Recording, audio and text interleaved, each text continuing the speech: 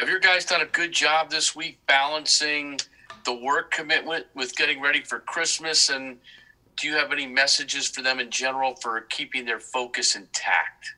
Yeah, I'd say when you're at work, come to work. Be present at work and be focused in. When you're home with your family, be present with your family. And don't try to divide the time right there. So there's a time for, holidays. It's obviously special to us. We do the same thing on Thanksgiving, Christmas, other holidays throughout the year. But we want to make sure that, when our guys are anywhere, that they're locked in and present in that situation. It's important for the players and coaches to be with their children tomorrow morning, to be with their loved ones. And that's going to be, watch them open presents, as well as dinner tomorrow night when we're out here. We've abbreviated the day. Tomorrow will be like 12 to 3. We're in the building. It'll be kind of a shortened up Friday. We're going to kind of supplement some of the time we're not going to have tomorrow with meetings after practice today to make sure we're not missing any of the material or information. We're just rearranging how it is to give us more time on Friday. But, Bruce, overall, I think they've done a very good job of coming to work, being locked in, being focused. And, look, at some point today, we'll take some time to, wish some holiday cheer and have a few smiles and then get out of the building. Hey, Joe. Merry Christmas. That's right. Darius Slayton's production these last 6-7 games is way down, and that coincides with him being on the injury report for a while. I'm wondering if you see him battling through some things, and that's why, or is maybe the book out on him and he needs to adjust the defenses after a really good rookie year plus here? Well, I think everyone at this time of year is battling through a lot of things, Ryan. So that's not unique really to any one player. There's some guys that aren't on the injury report that just have, bumps and bruises. I'd say once the first day of training camp happens, no one's anymore at 100%. So this time of year, everyone's a little bit less in the gas tank. We just got to fill it as much as we can and keep emptied on a daily basis. That being said, we got to keep doing a good job as coaches of just creating situations for our players to be successful. And when the opportunities come their way, we have to make the plays. And it's as simple as that. I don't think we can try to force it as players. You've got to go out there and play your responsibility. One thing about the receiver position is if there's 70 plays in a game and you have 5 catches, that's a great game. I'm more concerned about the other 65 plays. What are you doing? Are you blocking when you don't have the ball? Are you playing with good effort? Are you assignment sound? What are you bringing to the team? Are you covering kicks in the kicking game? So to me, it's in the receiver position, a lot of times it can be skewed in terms of what kind of game you've really had. But look, it's any player's responsibility to make the plays that are in front of them, and the job of the coach is to create opportunities for our players. And then I have one big picture question. If I'm not mistaken, the last game was your first Coach's Challenge replay flag throw. That's a long time to wait, almost 14 games. Is that something, you're a first-year coach. Are you conservative, or do you try to save those for a big moment, or what? Do you have a philosophy there, or is that just coincidence it took that long to do one? Yeah, look, I rely on the information I get up top with the guys who have the monitors in front of them for the replay. So they do a great job communicating. If it's something we think is worth a challenge based on what they're seeing, then we'll go ahead and use it. Really, the information we've gotten this year on a lot of them is that it's not either a clear shot or it's not clear to be overturned.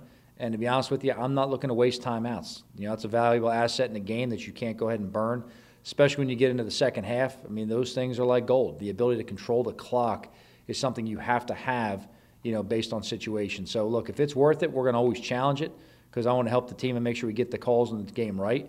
But at the same time, if it's not something that we know is going to work to our favor, then I'm going to hold on to those assets. Okay. Hey, Joe, you said yesterday that you made things hard on Daniel in a lot of ways. Just curious what you meant by that and why that was your approach with him. Well, I think we try to make everything challenging on all of our players. Without going too in detail internally, look, this was something I had to see from all the players this year. Who they really are, how they are as players, how they respond to hard coaching, how they perform under pressure, how they handle situations inside and outside the building. Are they a guy who can, block out external factors and come in every day and focus? So, look, we created a situation with Daniel. I want to see how I performed at practice within games, how I respond to things. And I just said, like I said yesterday, he's earned my respect all the way. And he's a pleasure to coach. He's a pleasure to have in the locker room. It's even better when you have him on the field. So, without going too much into just intimate details of what we do in the building, look, I try not to make it easy on these guys, as a point of fact. If you go ahead and make everything easy when they come to work, you're not really preparing them for what they have to do on Sunday. It's a tough league. It's a competitive league. Everyone's trying to go ahead and take you out every week. So it can't be, country club when you walk in here to work. All right, Joe. Christmas. Merry Christmas. Hey, Joe, I was hoping you could provide a little bit more clarity. I know you guys were working through logistics with Jason this weekend. If you'd have him available on Sunday, do you guys have a plan yet, or do you still have to kind of go over what you'll be able to do, what he'll be able to do this weekend? Yeah, from everything we understand, he'll be available at the game to call plays like he has before. There's really more of that timetable from the league of when, he got put on the COVID list and when he can come off. In terms of travel logistics, we have not finalized that yet, Art. We're still waiting a couple points of clarity, but we are expecting to have him at the game calling plays and being on the sideline. How does that adjust? I mean, obviously, he's not at practice during the week. So have you added additional Zoom calls with him in the offense, or is it still the same protocols going forward on your end as far as how much influence he's been able to have during the week? The actual meetings themselves have gone very smoothly. It's kind of, crazy having the voice come through a speaker in terms of the install and talking through it when the guys are in the building. That's a little bit different. But look, different is really not a challenge for us. We kind of, want to thrive in that kind of situation. And, today's an install. We did everything through Zoom anyway, so this is kind of just standard business day today. I think Jason's done a really good job of adjusting how he's had to work, of staying connected with the players, of staying connected with the coaching staff.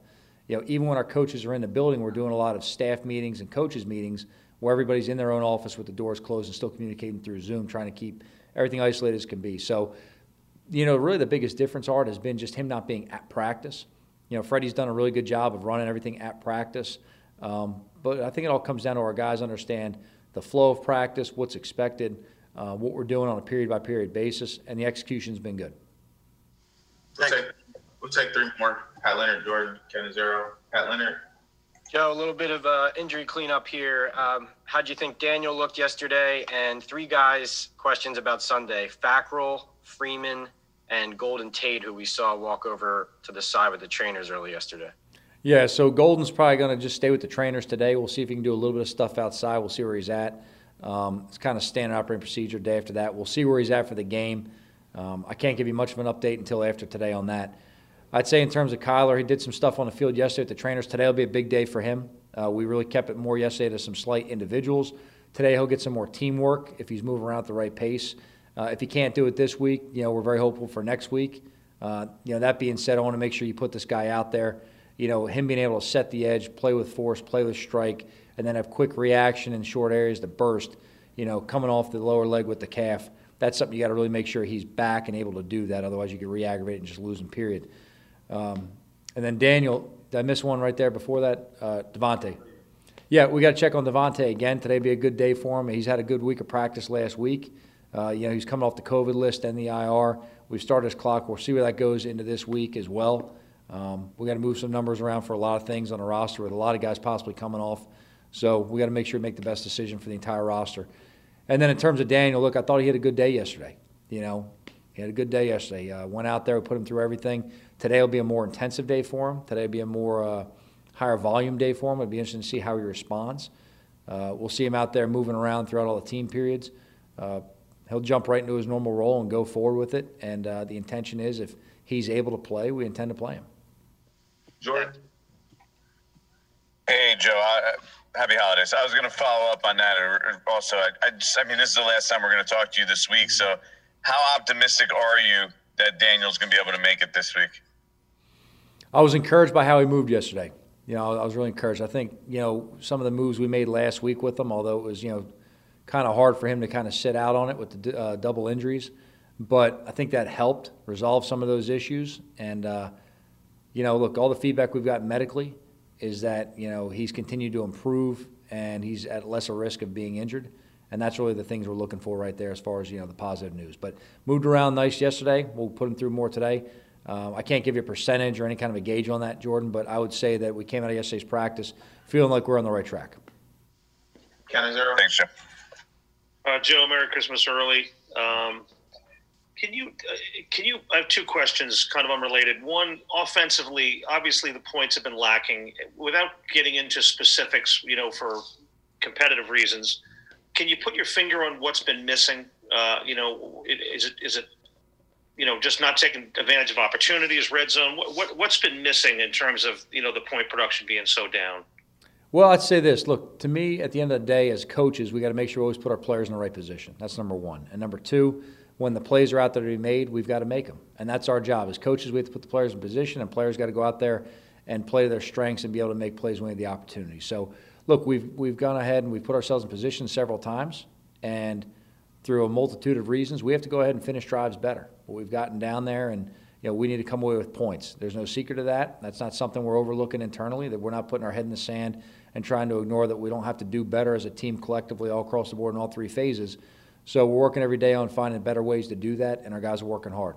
And I think there's been a lot of progress made, but like I tell the players all the time, the results are what the results are. We can get better through on a weekly basis. We can do a lot of good football within the game, but when you don't win the game, it's going to be the bad football that's highlighted, and that's the way it should be because that's what we're paid for.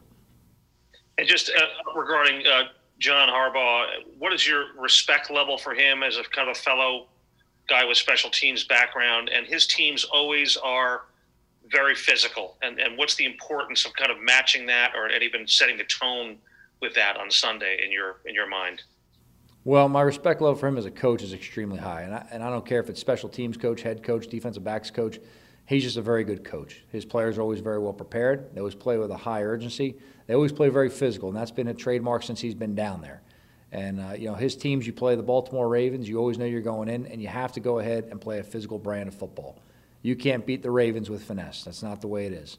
So you've got to be able to play these guys and try to match them in the run game. You've got to be able to make plays in the passing game on both sides of the ball, and you've got to be ready to cover kicks because they've got dynamic returners, and they can make plays at all points.